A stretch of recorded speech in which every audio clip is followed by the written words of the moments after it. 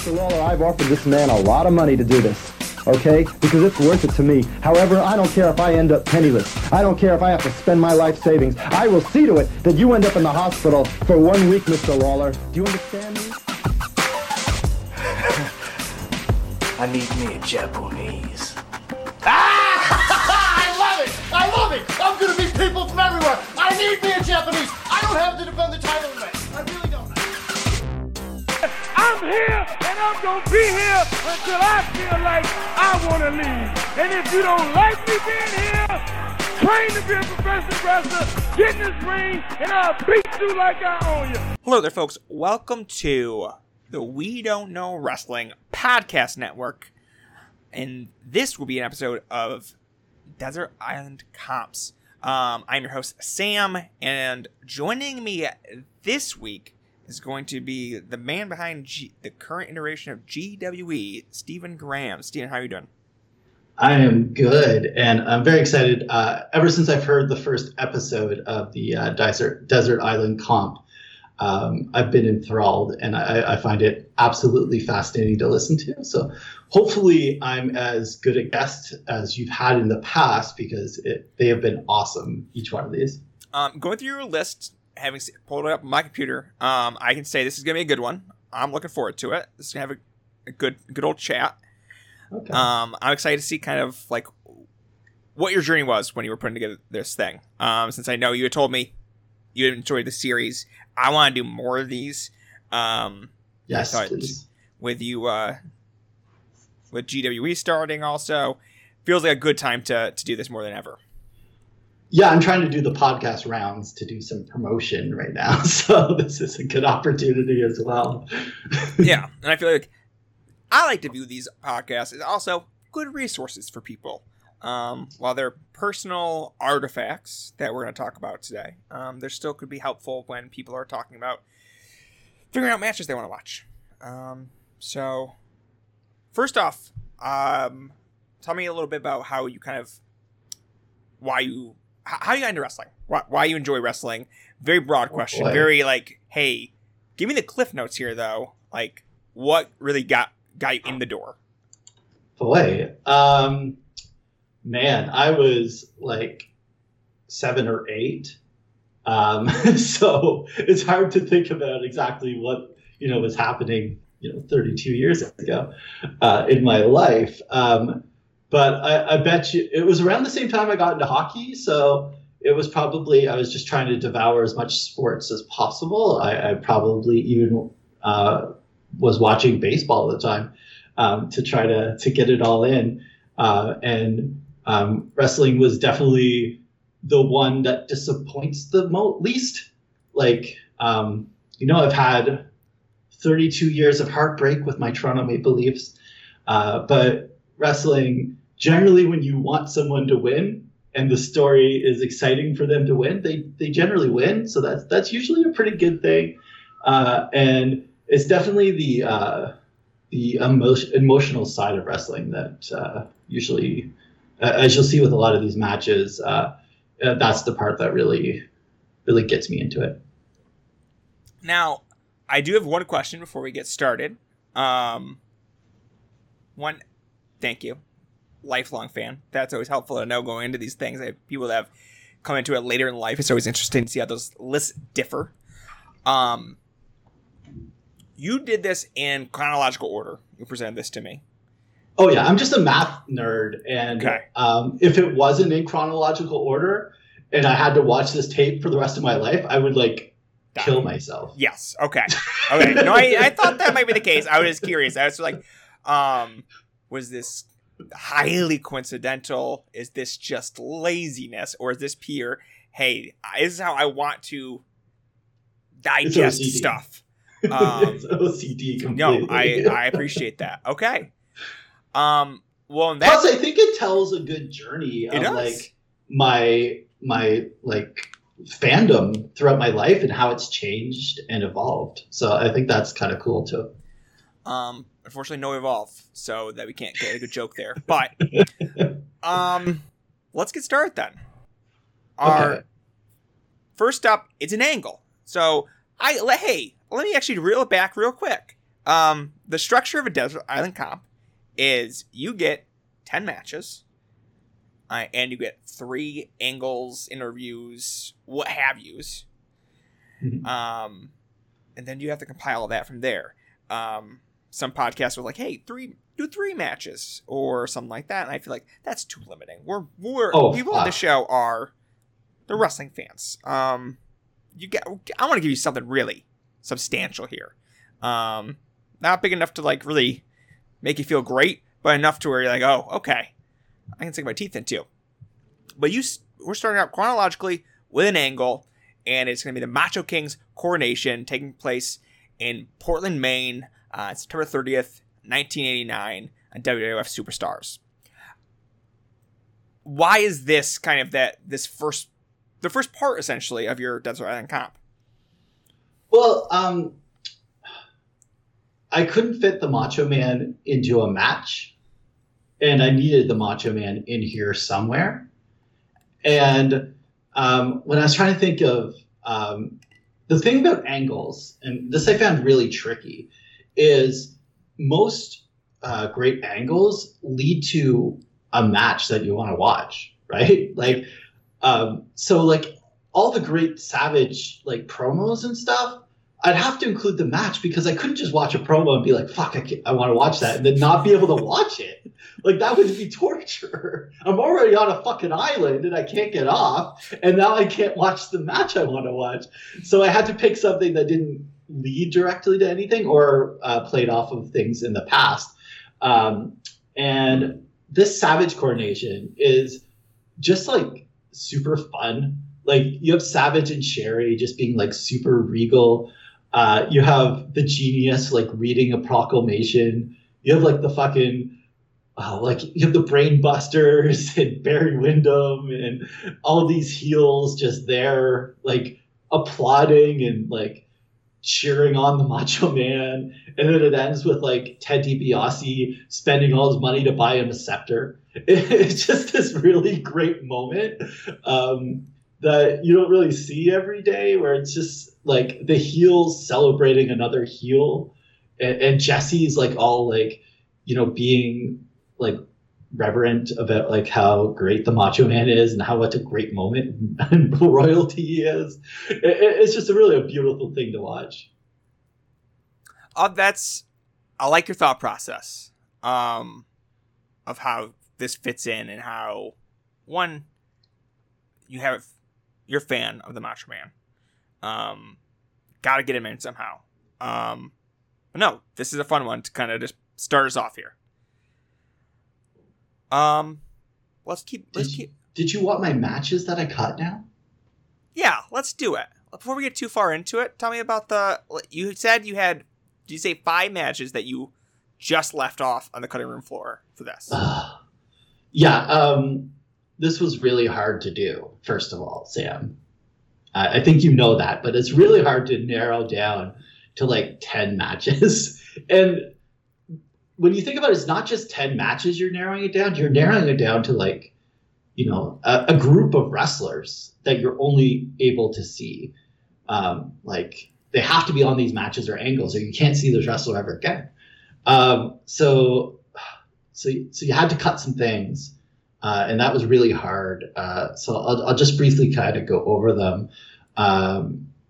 First, and this is in chronological order again, just because it's me. Yep. So first, the greatest match of all time, Hokuto versus Kandori from Dream Slam. It's the best match ever, but there's a reason I had to put this other Hokuto match on there, so we'll get to that later.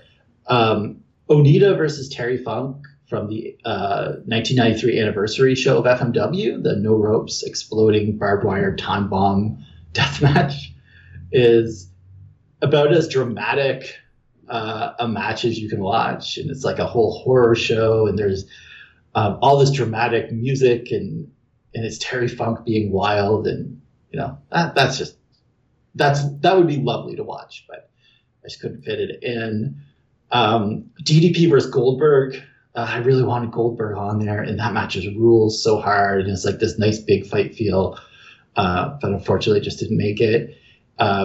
a match I watched for the first time late last year, and I've watched like 5 times since then. Akira Hokuto versus Miko Satomura from Gaia, 4/29/2001. Just one of the best matches ever. It's brilliant. But I have another late Miko match on there, and I have another Hokuto match on there, so I couldn't really justify it. And the last one was Dr. Wagner Jr. versus LA Park from TXT from 2013, the one where the flaming T-shirt of Dr. Wagner Jr. and he's breaking bottles over each other's head and all that. That's a wild, crazy, amazing brawl, and that would hurt. Yeah, I would say it's a shame that one didn't make the list. It's brilliant if you haven't seen it. It's as wild a crazy brawl as you'll ever see in wrestling history. Yeah, everyone go watch that. That said, I get why you had to leave some of those ones off on the floor, especially with some of the stuff that we're going to talk about going forward here. I always love the thought process. That's the number one thing going through these things. But let's go into the first match that you have on the list. It is from Survivor Series 1989. It is the Warriors of the Ultimate Warrior, Jim Neidhart and the Rockers, versus the Heenan family of Andre the Giant, Bobby Heenan, Arn Anderson, and Haku. Why did this match make your comp? Man, I won't lie. Nostalgia is a big part of it. Obviously, like this one, I remember watching this show the first time.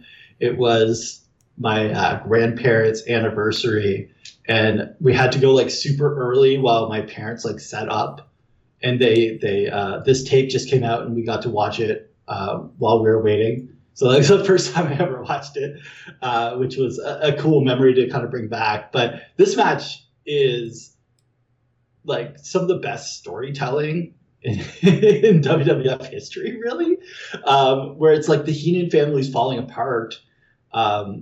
And it's falling apart so much that, like, right before the match, well, storyline-wise, Heenan tosses Tully out of the match and takes his place because he's got to bring, order to the Heenan family. And, the Warrior teaming with the Rockers and Neidhart is just a wild team where they're all kind of crazy. And the story of this is just so cool where, like, Andre gets knocked out right away. So it's fucking... like the whole time Gorilla's just like, Heenan's nothing. And Jesse's like, well, Heenan's going to show you with his brain. And he's hiding on the apron while Arn and Haku is like the greatest tag team that never happened, just working over everyone. And obviously it gets to the point at the end where, Heenan thinks that, he's kind of won, but Arn gets eliminated. And then it's just Heenan and Warrior just destroys him. With some nice bumping, but like Heenan the whole time just hiding out of the apron, getting sneak attacks in.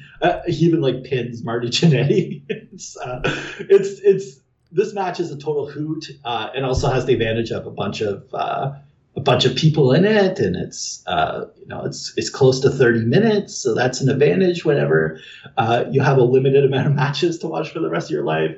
You get to cheat that way, and I just have huge nostalgia, not just for this match, but the old school Survivor Series. Like the first 3 or 4 are just like, you can put those out anytime and they're enjoyable. And I think this is the most enjoyable of all those Survivor Series matches. I love these teams. They're wild, eh? They're out there. I've not seen the match. I will be transparent. Oh, you need to watch it. It's so good. But these teams do pique the interest. That is for dang sure. I think checking off the box of nostalgia. It's going to be by far the earliest match on the list. As well as you got to get a hoot onto the list. At least one. Oh, this is a hoot. This is a hoot. It's a long hoot, but it's a hoot.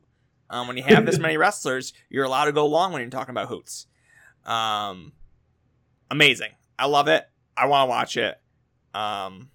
I'm putting this on the list. Oh man, Gorilla and Jesse, just talking about Heenan, and Gorilla's like saying, "Well, it's 4 against 2 because Heenan doesn't count." And Jesse's like, "No, you wait. Heenan's gonna shock you. Like he's gonna outsmart the Warrior. Don't worry. It's just, he's gonna get in there. He's gonna do it." And he's like, there's even a point where like Warrior's out on the outside, and like Heenan goes to the top rope, like he's gonna fucking jump off, like he's the Macho Man, and then he just like he cowers out and climbs down. It's so good. I love that match, and I can watch it anytime. I love it. All right, that's first match up. Moving on to match number 2. Bull Nakano and Aja Kong versus Akira Hokuto and Shinobu Kandori from AJW's Queendom, March 27th, 1994. Steven, why did this match make your comp?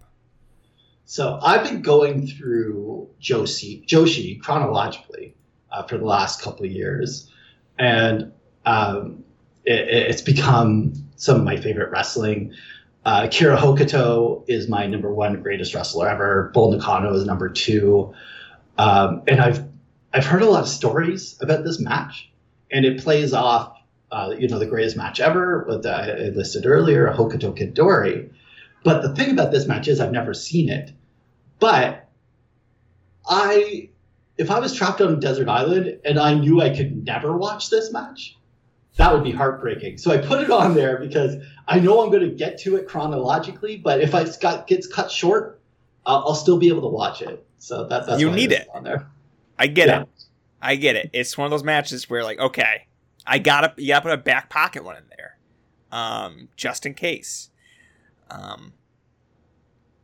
right. I don't think we're gonna have a whole lot to go over on this one then, other than the idea of putting a match sight unseen onto a list like this. Risky business, I'll admit. I've heard enough from people I trust to know I'll love it. But yeah, if I could never watch this match, it would be horrible. And fuck, it's so annoying because I know I'm in early '93, so I'm like a year away, and I'm getting there. And I'm very excited to watch it. But it keeps coming up as a recommended match on my YouTube just to taunt me. It's so frustrating. Not fair. But I will get there one day, and it'll be glorious. And if I can't get there chronologically, at least I'll get there while I'm trapped on an island. All right. Well, let's move on to your third match. It's going to be from WCW's Fall Brawl 1994 War Games. It's Dusty Rhodes, and the Nasty Boys versus the stud stable of Terry Funk, Arn Anderson, Bunkhouse Buck, and Colonel Robert Parker. See why this made the list. Yeah, so you'll notice a trend of me doing multi-man matches. Just, I think it's a good way to cheat. Because not only are they fun and good matches, but like you get so many people on there and you get so much variety. So that's part of the reason I was looking for those. And I really wanted a War Games, and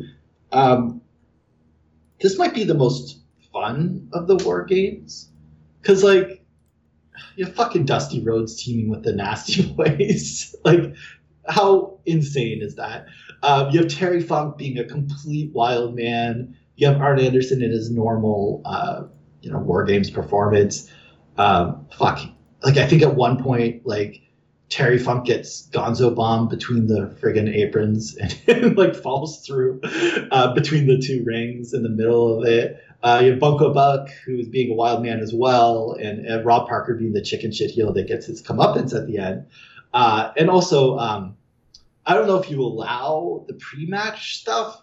We'll allow it. But, we'll allow it. Okay, so they generally show one of the better promos of all time where Dusty and Dustin reunite, or they show like Dusty Rhodes going into the Nasty Boys bar to recruit them, which are all like fucking just amazing stuff. In this match, it's by far the best War Games without blood, but it's like so wild that you kind of think of it with blood, even though it doesn't have it. But like, it's kind of there in your head because it's just so insane, some of the stuff, especially Terry Funk, who's just like eating scenery in this match. So just completely nutso, trying to get at the Funk, like at the Rhodes. Like that's his number one goal, is to destroy the Rhodes family. And Dustin's an all-time favorite of mine, and he's super great as a babyface.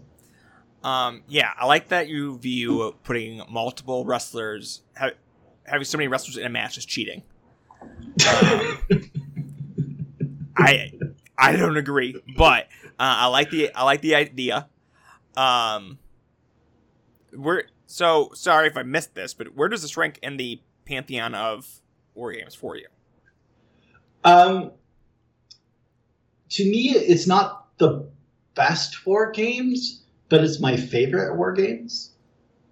Okay, if that makes sense. No, that makes sense. Okay. There's a lot of fun components here to enjoy, that might not rise to the level of some others. But if you get Bunkhouse Buck onto your comp, then I think you're doing all right. Yeah, and we're not talking like it's still well over 4 stars. It's like it's still an all-time great match. It's not, the original War Games is probably the best, and that's a lot more violent. And this one's super violent too, but it's more like wild cartoony violence. Yeah, I get it. It's fun. It's a lot of fun, and I could watch this match for the rest of my life. Why not? All right, no, you're doing it, so get used to it. Let's get on to the 4th match here on your list. It is 6/9/95. Kawada and Taue versus Misawa and Kobashi. Why does this match make the list? Okay, this is a match I haven't watched in a long time because over the last, basically since like 2016, I really haven't watched too much men's wrestling. But there was a point in time in my life where I did watch that, and All Japan, was kind of some elite shit. And we all can agree with that. And this match, to me, always stood out as the most elite of the All Japan shit. And it's a super long match, too, which is another way of cheating. And this one, too, also, unlike a lot of the big All Japan matches, like they're always filled with like good drama, good story, like amazing moves and selling and all that stuff. But this one's got a lot more of the emotion, more than a lot of All Japan matches that kind of seem a little more stoic. Kobashi literally crying to try to protect Misawa throughout the match as Misawa's leg gets destroyed. This is the one where I believe, if I remember correctly, and if it's not, I'm just going to tell myself it's true, that this is the first time Kawada has pinned Misawa in a match, which is another emotional moment. And it's also got one of my all-time favorite spots in the history of wrestling where Kawada runs the ropes, but instead of coming back off the ropes for a move against his opponent, he fucking big boots Misawa off the apron, which is just fucking great. And every time anyone else does that, forever, I will always mark out. And this one's just, a lot of people call it the greatest match ever. It's insane and great, and so many awesome stuff about it. And I don't know, 6/9/95, everyone knows that match, right? So I don't know much to say about it. Yeah, there isn't much to add. It's that match, just because it might be cliche to put on a comp like this, but it's cliche for a reason. Because it is one of those all-time great. It works if you watch it within the context of the series. It works without it. It works for this sort of disc. So yeah, I don't think we have much to add here, unless you want to say any farewell words. Oh man, Taue throwing some awesome choke slams is always a plus. Taue number 1. Yeah, exactly. Next match up, it's, to me, this is one of those matches where it kind of tells us what kind of fan you are. It is from WWF's Survivor Series 1996 from Madison Square Garden. It is Bret Hart versus Stone Cold Steve Austin. Why did this match make your list? Before I go into this match for like the 100th time, I would like to know what this says about me as a fan. It just says something. I don't know exactly what that is. Whether you pick Survivor Series or whether you pick WrestleMania. Oh, okay. Yeah. So this is the better match. Okay, there you go. That's it. And also, this match to me has so much more going for it. Like, you know, the double turn is classic. WrestleMania's got, you know, it's you got the double turn, you got this wild brawl, you got this moment where you make a superstar. And that's, you know, it's classic, it's all-time great stuff. But this match is like, it's like, let's say goodbye to the 70s and 80s as a style, and let's give one final long-lost love letter to that style. That's what this match feels like to me. It's like 30 minutes. It's so well built. It's got its ups, it's got its downs. It's got, you know, everything that Austin does, you know, comes back to haunt him as Bret like turns it around on him. You have also it's Bret's return, and he's my favorite wrestler ever, and I'm Canadian, so there's that aspect as well. But like, I don't think like this match here would have fit in, you know, in the 70s or the 80s. But I don't think matches like this have happened since. This feels like one last hurrah of this style. And it's gone, and that's sad, but like, what a way to go out. I can get that. I can understand that. I know Bret is your fave. So yeah, I don't think I have much to add here other than I think it fits very squarely and nicely into your list here. As we have about to eclipse the midpoint here of your comp, which is nice because I know that you went chronologically, so this was not intended, but you have this almost evenly divided throughout, having angles spliced in, which is always, some people just leave it to the end, but I like it. I like when it's like interjected here. Happy coincidence. Yeah. Happy coincidence. So next up, you have from the March 31st, 1997 Monday Night Raw, Bret Hart reuniting with his family. Why is this angle on your comp? Oh man, this is so fucking good. Like, so we have the double turn at WrestleMania, obviously, and Bret just like for a couple weeks just goes on like you know, these tirades about how the fans have fucked him over and how about America sucks and all that shit. And this whole time, and also for like months leading up to this, Owen and Davey Boy, you know, they were tag champs, but they were kind of feuding. And this is actually following a match between these two where things finally broke down. Like between the two, like they were grabbing weapons, they were going to destroy each other.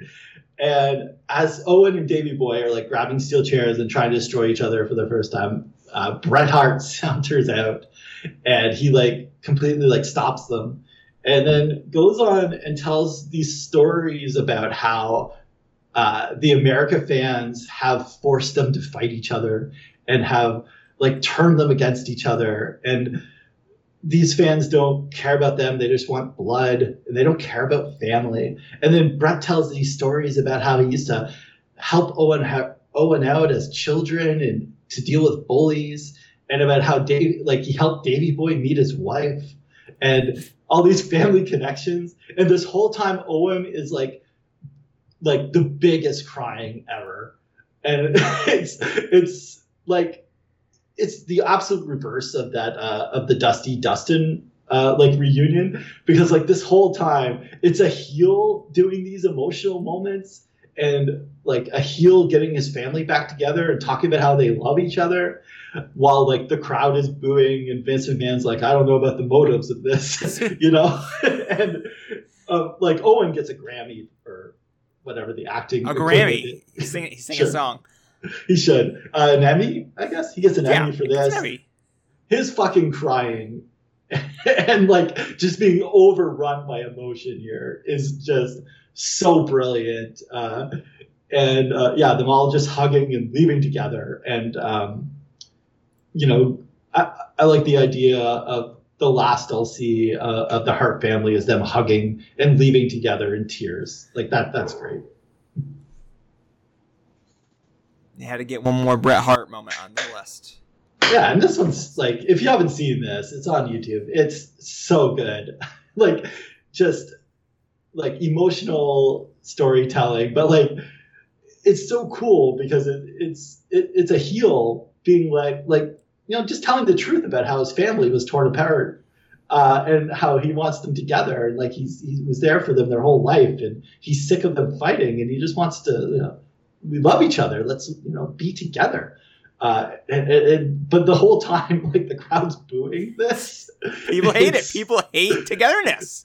They hate families in America, and it's just brilliant. And this was like the absolute height of my like fandom as a kid too, and like, so there's that. I was like 16, and like, this is also like this feud. Like people in America might know it as like, oh, you know, in Canada, the Harts were the baby faces. Like this was like the height of Canadians being like, just fuck America. Like, fuck, they suck, you know? And like Bret turning on America too, just it coincided with that brilliantly too. So yeah, this whole thing, like, I wish I could just like make the whole comp just the Hart Foundation versus America feud, but I'll have to suffice with what I can get. It could have been just a Hart family comp, but you chose differently. Yeah, variety. Ugh. Let's move on to your next match. My double cheat. Your double cheat. I'm not sure where the double cheat comes in. I can guess where the first cheat comes in. Okay. I'll explain my double cheating. Okay. After you introduce this match, if you want to take a breath. Man, I'm going to make you list. This is from Mexico, Arena Mexico, April 18th, 1997. The 41st anniversary celebrating the 41st anniversary of Arena Mexico from CMLL. I'm not going to list off all the names. It's Cybernetico. But Steven, do you want to list this one out for us? Sure. In the double cheat. Okay. So yeah. And, I have 0 Spanish bones and 0 Spanish accents. So just, I apologize in advance. So on the Technico side, you know, Ultimo Dragon, Atlantis, Negro Casas, El Dandy, Shocker, Mascara Magica, La Fiera, and Brazo de Oro. And then on the Rudo side, El Hijo del Sano, Felino, Black Warrior, Silver King, Dr. Wagner Jr., Satanico, Kevin Quinn, and Scorpio Jr. Where's the double cheat? The double cheat is the fact that I got, 10, 12 people in here, and it's over fucking an hour. That is a double cheat. That is lots of people, long time. Yeah, and it's because if you've never seen a Cybernetico before, which shame on you, the way it's structured is basically they pair off. So like you have one heel and one Technico, and they do like a sequence for a couple minutes or whatever, and then they both tag out, and then 2 new people come in. So it's like a bunch of tiny matches until the eliminations start up. So it's almost like I don't know, like 40 matches in one. For rounds. That's one way to view it, that's for sure. So you got a lot of variety. And I needed something lucha, and this one gets like all the cool luchadors in it. And it's an all-time great match if you haven't seen it. It's there's so many amazing spots. It has a fun story with like fucking Felino of all people. Getting like a big push throughout this. You have the Santo Negro Casas feud going strong. You have Satanico being like pure evil. There's so much going on in this match. Yeah, Kevin Quinn. Kevin Quinn, which is how, like, why? Yeah, like it's one of the most bizarre things, and they're like, if you need to keep your mind busy, you can just contemplate why the fuck Kevin Quinn was in this match, and that will keep you busy forever. So that's a positive when you're stuck on an island. But yeah, it's just a bunch of amazing, great workers doing an amazing, great match for a long time. And, you know, everyone loves elimination matches. Those are always positive. And even ends with like a fucking podium with like the 1, 2, 3, like the Olympics, where like bronze, silver, and gold, with like the 3 top rated people standing on that. So that's another fun moment at the end. But yeah, this is a lot of wrestling for your buck here. What's your favorite pairing within the match? Oh man. You got 40 matches to choose from, Steven. Come on. You don't get to cheat and then not say the one. It's probably Santo and Casas. Like, that feud was so hot. Like, fucking Santo's the Rudo here, which is, like, people forget his great heel turn, where he was, like, the biggest heel in the world. And that's so cool, too. But, yeah, like, everyone was on fire. Like, fucking, man, like, even, like, Shocker was throwing out insane topes and stuff. Like, it was... it is so good. But yeah, probably nothing beats Shocker. Nothing beats Shocker. I get it. Nothing beats Shocker, and nothing beats Casas and Santo in their, like, you know, probably the best feud in lucha history. All right. No, I think I'm in agreement on that as well. Let's move on to your next match. It is from Shimmer Volume 12. I believe it's for the Shimmer World Championship. It is from June 2nd, 2007. It is Sarah Del Rey versus Lacey. Steven, why did this match make the comp? Well, I'm going to put a plug out to Shimmer Herstory, where me and Stacy have been going through Shimmer from the beginning and going forward as far as we can go, reviewing each show in order. And it's been such an enjoyable experience. So, you know, I kind of want, like, I didn't have to get a Shimmer match on there, but I really kind of wanted one for those memories. And one thing that blew my mind while going through Shimmer is that Lacey is like the greatest wrestler ever, but like with the shortest reign. Like, she has like 3 years. And she did it all while she was like doing her graduate degree, while she was just wrestling on the weekends just for fun, which is wild to think about, that she like joined wrestling just like while she was putting herself through graduate school just for fun on the weekends. And then as soon as she graduated, she stopped wrestling. But in that short period of time, she basically was the smartest wrestler like since Nick Bockwinkel. She's basically like, she's so good as a heel. She thinks wrestling at a level that like few do, which is kind of weird to say if you've only seen her Ring of Honor stuff, but you definitely see it in Shimmer. And yeah, she's like a super athletic, younger Nick Bockwinkel in Shimmer. And like, it's been a total revelation watching her. And Sarah Del Rey is just like, you know, the female Finley Regal. So this is the finals of the tournament to crown the very first ever Shimmer champion. So that's another huge moment. And you have all this lead up where the referees, you know, keep accusing Lacey of cheating and like keep searching her for weapons. And she's like, throughout this whole tournament, she doesn't cheat. she's like, I'm gonna fucking win this tournament, like as a wrestler. And she starts this match and she's trying to out wrestle Sarah Del Rey, and she can't. So she starts cheating like a fucking mofo, so much that like at the very finish, like near the end, Rain runs in, and like this is like the first run-in cheat in Shimmer, like in a big match in Shimmer. Like Shimmer doesn't really have cheating or outside interference, and here you have Rain coming in and like hitting a big move on Sarah Del Rey while the referee's distracted, and like Lacey gets one of the most convincing near falls of all time. And like, what a fucking moment that would have been if Lacey cheated to win the Shimmer title in a promotion that doesn't have cheating.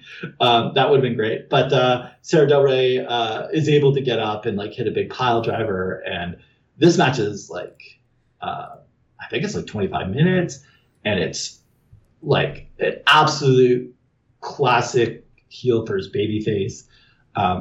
And especially the early on where Lacey's like doing all this technical wrestling to try to show that she's a better wrestler than Sarah Del Rey. And, you know, she's really great. And like, she has amazing like submissions and stuff, but like, she's not a wrestler like Sarah Del Rey. So it plays beautifully into the story, and she slowly cheats and cheats more and more throughout until she finally gets, you know, after all of this, she gets her comeuppance and Sarah Del Rey wins, and one of the bigger pops in Shimmer history, and just a great moment where Death Ray is the champion, and like obviously the right call because she was like the most over babyface in the company.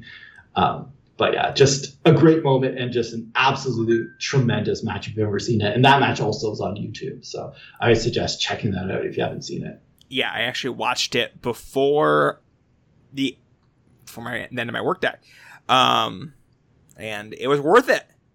Oh, you watched this one? I watched this one. Nice. This one. I was like, let me see if this is on here. It was. I was like, oh nope, this is good. This is enjoyable. I get why, for Steven, this makes sense for this list. And how good is Lacey? Like, fuck. It's unbelievable. I'm not sure I'm going to go as far as a young Nick Bockwinkel. But, you know, she's good. She's really good. Like, it is quite the performance. And Sarah feeds off it extremely well as a monster. So, as the monster babyface, essentially. But yeah, it's a good one. I like it for this list. I have nothing else to add here other than I watched it first time today, and it was worth it. Everyone else go do it. It's free. It's easy. Mm-hmm. Done. Yeah, I highly suggest it. And like, if you've only seen Lacey in Ring of Honor, like you're completely missing out. She was tremendous. Yeah, absolutely. Go do it. Listen to Shimmer History. All right, next match. You ready? Yeah, sure. Okay. From NXT TakeOver Brooklyn, it is Sasha Banks versus Bayley. Why did this match make the comp? Essentially changed like my wrestling fandom trajectory, like going forward. Like there was a match a month or two before this where it was Sasha versus Becky on NXT TakeOver. And I was like, hey, you know what? Like the women could, you know, they're not only awesome, but like they could main event the WWE one day.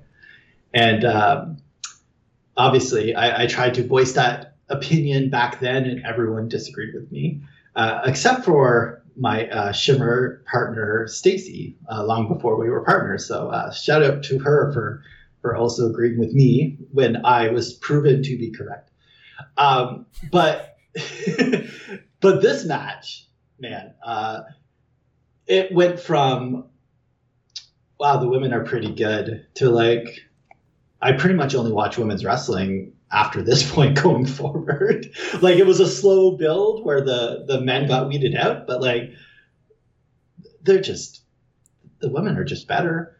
And this was not only an absolutely astounding match with an absolutely crazy crowd, but it's one of those matches. I think when I originally put it on my list, like my database, I I don't know, like 4.5 stars, somewhere in there. And like every year, I think I add like a quarter of a star, and it moves up my list as like greatest matches ever. And now it's up to the full. Well, I do a 10-star rating, so it's a 10 out of 10 for me, and it just creeps up my greatest matches ever list.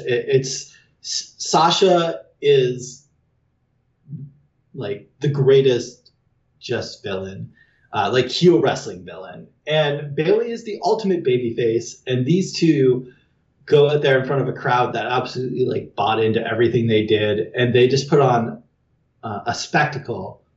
And it just built the story of Bayley winning so much, and it was so emotional, and yeah, just absolutely perfect pro wrestling in my book.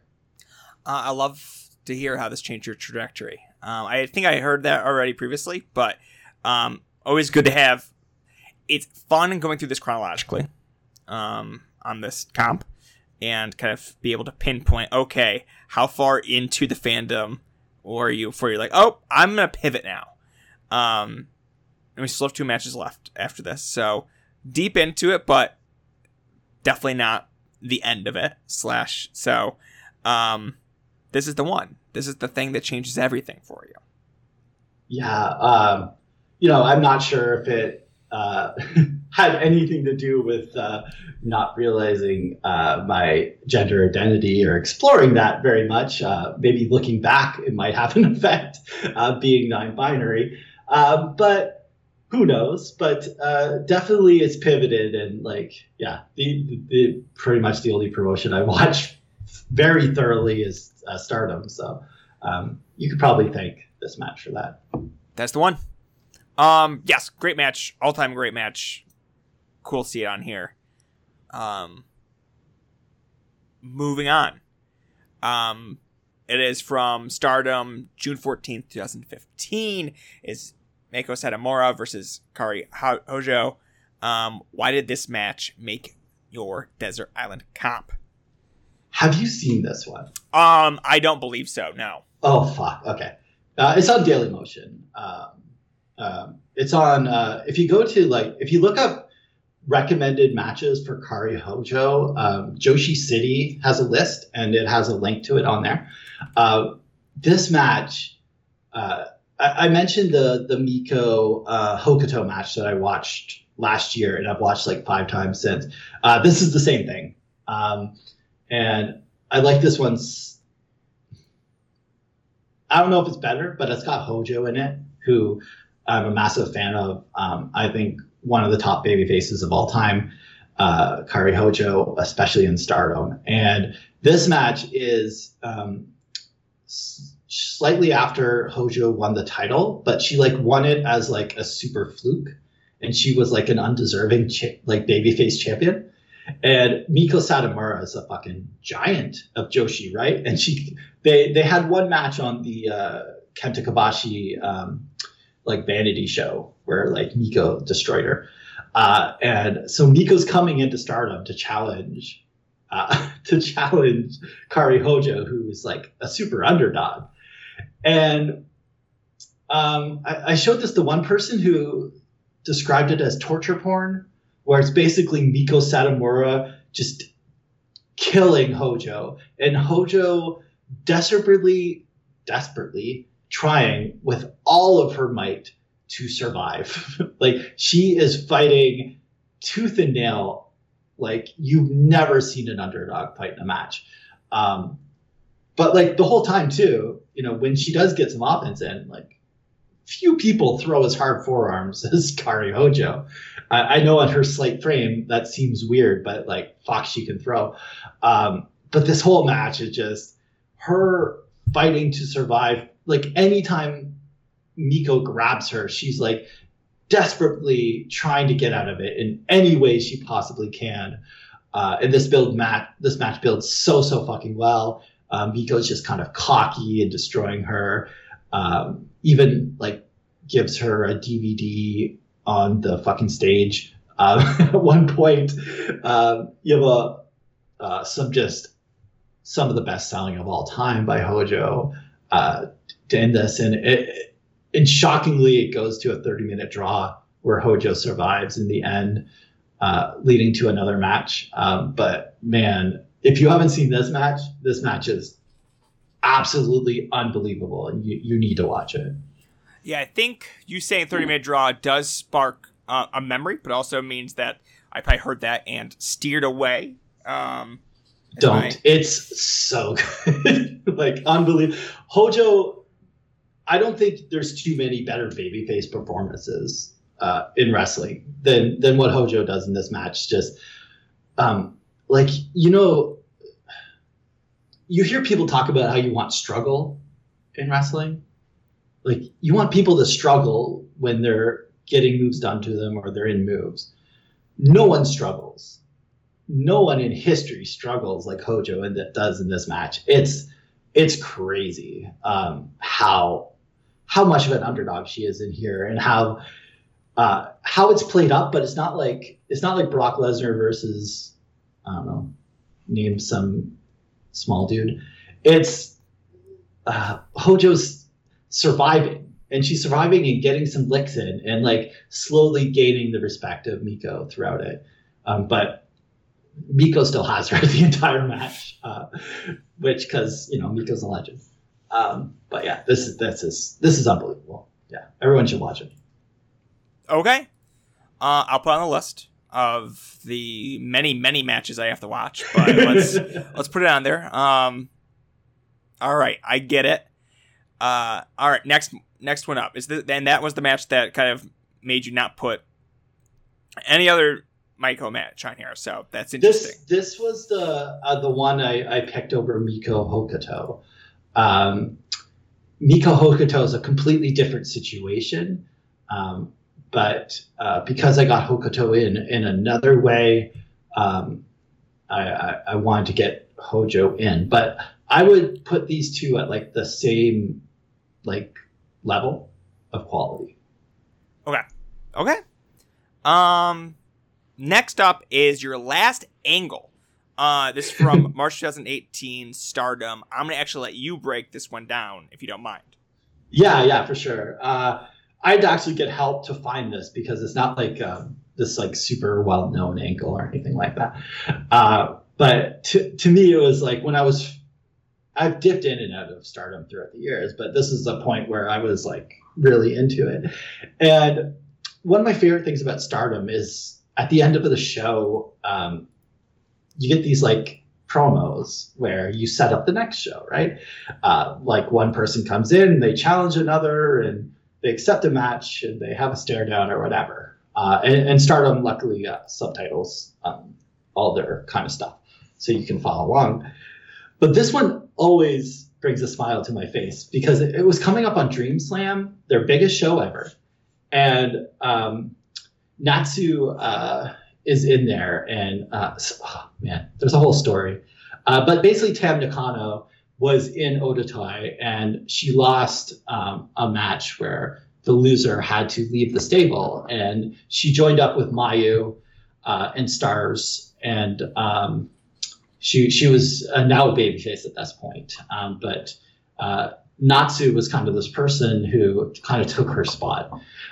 So Dream Slam was coming up, and Natsu was like, you don't have a match, you're a loser. You know what? It's in my hometown. I'll fight you. You can have whatever stipulation you want. And, Tam gets on the mic, and she's like, the loser has to leave the stable. And Natsu's like, come on. And Tam's like, no, wait, I got something better. And she just goes, I want an exploding death match. Jeez. And obviously Natsu loses her mind. Because if you've ever seen Tam, she's like, the cutest wrestler in the world. And her just going, I want a fucking exploding death match is just like absolutely hilarious. But from there, it even gets better because Natsu's like, no fucking way. We're not having a death match in Stardom. Like, are you crazy? And then Kajusa, like the leader of Otatai, is like, yes, we're going to take the match, but we want it as a tag match. I want in this. And yeah, I want this as a tag match. I want to pick your partner too. But Tam's like, no, I want Mayu because she like loves Mayu and always wants to do Mayu. And Mayu's like Tam, I have a world title match. That's Joe. I can't like do an exploding death match as well. Like, you crazy? Like, I want the world title. And then Caduceus like, ha ha ha, loser. Even your friends don't want to be your partner. I'm gonna pick your partner. I want Io Shirai. And like Io Shirai comes out and is like, you fucking idiots, I don't want to do an exploding death match. Which is another great moment. But like Caduceus challenges there, you know, eventually leads to them having at Dream Slam an exploding barbed wire baseball bat death match between Io Shirai and Tam versus Caduceus and Natsu, which is a super fun match as well. But just this whole spectacle, because I love the Stardom post-match stuff, and it's hard to pick one, but like it would be nice to have the feelings of that, and just the absurdity of Stardom and Tam going, let's blow up the arena, right? Like, it just cracks me up every time I see it. So yeah, I definitely check this one. This one's hilarious and fun, and also like a great moment because like it leads to you know, kind of a coming out thing for Tam in that match. I cannot say I'm familiar with the post-match Stardom angles or anything like that. But that was a lot. I love that angle so much. So I'm going to take your word for it that it works the way you think the way you say it does. Because there are so many moving pieces and so many names there. It's like, oh, goodness me. There was a lot, like, there's a lot of moving pieces and stories going on. Stardom's doesn't always have it has a lot of depth and a lot of like history that gets built up over time. So yeah, definitely playing off of a lot of that in this angle. Got it. Okay. Plus, like, fucking the cutest wrestler in the world going, I can have any match I want. I want an exploding barbed wire death match. It's so the juxtaposition. So, awesome. So good. And that brings us to your last match, your last segment, the last piece of your Desert Island Comp. It is from March 29th, 2019, from the Berwyn Eagles Club. From Rise's Legendary, it is Mercedes Martinez versus Kylie Ray. Steven, why did this make your Desert Island Comp?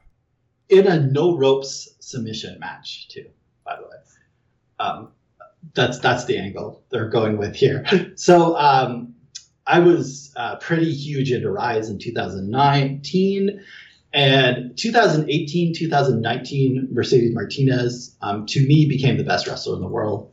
And I absolutely fell for her, and she rules. Like, she's an all-time great wrestler. And this is around the time I really realized that. And this match was, you know, Mercedes had been built up as like the dominant Rise champion. She carried Tessa Blanchard around for over an hour a couple times and had her have great matches, and just a dominant champion because Mercedes fucking rules. And Kylie had been built up as like this super underdog. And so this is their biggest match on their biggest show, you know, on pay-per-view. And, you know, they took down the fucking ropes and we're going to have a submission match like that. And, you know, you have probably one of my favorite commentary teams of all time of Allison Kay and Veda Scott, just absolutely being amazing on commentary. And, oh man, Kylie is, I talked about Hojo as just a great underdog, a great sympathetic underdog. Babyfaces are like kind of my favorite wrestlers. And Kylie, you know, who doesn't fucking want to cheer for Kylie Ray when she's wrestling? And she's super great here as playing underneath. And Mercedes is one of the biggest badasses of all time. And they use the fact that there's no ropes very well, where it's a lot more dangerous feeling, and it's much easier to like slide out and ring, like Kylie's leg gets destroyed around ringside and on the apron. And there's also some like super great spots, like where they throw like a gazillion streamers for Kylie Rae. At one point, Kylie Rae like hides under the streamers to try to get away from Mercedes, which is great as Mercedes kills her. And it's super dramatic, builds super well, and Mercedes is so fucking good, and Kylie, so many great hope spots in this one too. And yeah, it all builds up to the big sympathetic babyface going over to win the title on their biggest show over from the big bad heel, and that's as wrestling gets. And then the tape cuts out before all the post-match shenanigans happen that we won't talk about. No, give it to me. We're here. Give me the post-match shenanigans. Post-match shenanigans, Kylie or Zoe Lucas, who is awesome. I like her. She won a battle royal, like a 30-woman like Royal Rumble early in the show to get a title shot. So she comes out and like wins the title right away because Kylie Rae was leaving to AEW, and then out comes Brandy Rhodes and Britt Baker and someone else, and they have an all elite moment. To kind of end the show. So we don't really need to see that part of it. You don't need to see that part, yes. Would you take it if you had it or no? Would you just take it or leave it? I can take or leave the ending stuff. But the match is so fucking great. It's an all-time classic to me. It's another one that's free on YouTube there. Rise put it up on their channel. And it's such a good match. And like my favorite type of wrestling where it's, you know, the sympathetic babyface who's overcoming insurmountable odds, and this time actually winning, which is really good. Plus, how many fucking no ropes submission matches you get to see, especially with someone who's as awesome and cool as Mercedes Martinez, just as like who is fucking scarier and more badass than Mercedes, and she uses every part of the ring as a weapon here, and it's glorious. I will be seeing Mercedes Martinez in a couple of weeks. Oh, I'm jealous. If you can say hello to her, she is the nicest, sweetest person in the entire world too. That's good to know. She's wrestling Thunder Rosa. I'm sure it'll be a hoot. Oh, in 2019 they had like this awesome match. I don't even know what fucking promotion it was from somewhere in Texas. That's out there. That's great. And Thunder Rosa has gotten so much better in the last couple of years. So I'm sure that match is going to rule so hard. I'm pumped. That's it though. That's your comp. I think it's got a ton of variety. Different promotions, different styles, different gimmicks. You kind of run the gambit here from 1989 to 2019. How are you feeling as you sit back, look at the list of matches, list of angles you put together here? How you feeling? I think this tells a pretty good story about my history of fandom in wrestling. So I think that's pretty good. There's some missing pieces, but there's time constraints, so you can't get everything in. But I think this does a good job of explaining away my if I was to give you my history of a wrestling fan, I think this would be a good little comp to show people. This would be a good little addendum to that. All right. Well, that is it. Steven, do you have anything you would like to plug? Oh boy, yes, I would love to plug a lot of things. First, Shimmer Herstory, which is on the Pro Wrestling Only podcast network. I know it's been a while. We kind of record the way Shimmer records shows, but we do have like 4 recorded, ready to go out. So at some point they'll start coming out again, and then we'll be caught up. And we're going to have a special guest coming up soon, so that will be fun. So look forward to that. But the other big thing I want to plug, of course, is GWE. There's lots of ways to get involved in that. You have the Pro Wrestling Only message board for your kind of more in-depth, long-form thoughts and talking about particular candidates. But there's lots of other ways. You can do some stuff on Twitter. I'm finding the most fun way is the Discord, which you can find a link for on the Project GWE Twitter account. And there's a lot of fun discussions going on there. But also, every Saturday at 12 Eastern, we are picking a different candidate and doing a 2-hour curated watch list of that particular candidate and having a fun chat while we watch it each week. So that's been going on since we launched, and that's been super fun. We have a good, fun, dedicated group of people each week watching along. When's this podcast coming out, Sam? I have no idea. Okay. Well, probably not in time to see Io Shirai tomorrow, but maybe if this is out in time, yes, it'll be out next week. Oh, so you'll be in time to see my list of watching 2 hours of The Earthquake. And there we go. Yeah, so I generally, unless I'm in a mood, I put out a poll and let people vote on who they want to see. And people, nicely enough, I think, to humor me, picked The Earthquake. So I put together a hell of a playlist for that. So you'd want to check that out. You can watch Earthquake along with me and others and discuss about how awesome it is. And then it's Sami Zayn the next week after that. And we haven't done the poll after that one. But that's a fun way every Saturday. Also, the big Joshi shows, my chronological watch. We're doing the big Joshi shows as a watch along too. We did Dream Rush a month or two back, and my good friend Cad actually was able to get the promos subtitled. So we watched Dream Rush all subtitled. So that was super fun. Dream Slam's coming up within a couple weeks, and that is being worked on to be subtitled. So that will be a super fun watch. If you want to watch Dream Slam and actually know how awesome Akira Hokuto is as a promo, you can watch that along with us too. That will be coming up some Sunday to be announced. But it's all listed there. If you follow Project GWE on Twitter, you'll hear the announcements. But just join the Discord. It's all there, and there's lots of fun conversations going on. Usually at night, because I guess most people are online at night. But it's fun conversations. And then at some point, there'll be like my random watch parties on like Thursday nights or whatever, whenever I have some stuff to watch. So look forward to that as well.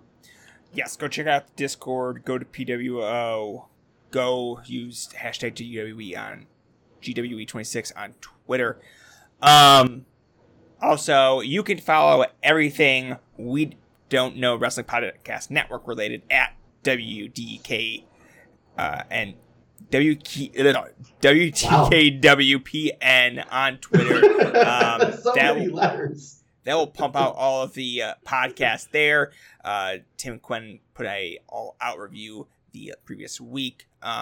Quinn just put out a solo podcast talking about Bay's title victory and thoughts around that in the broader context in WWE. And there's just going to be some more stuff coming out. The last episode of WSX, We Don't Know Wrestling Society X will be coming out. So more to come there. Exciting stuff. I'm ready for it. But we did watch the 6 Vampiro match from WSX when we did the 1, 2, 3 kid watch party. And that was ridiculous amount of fun. Oh, heck yeah. That's a hoop. It was, yes. Well, Steven, thank you for being on, and everyone, thank you for listening.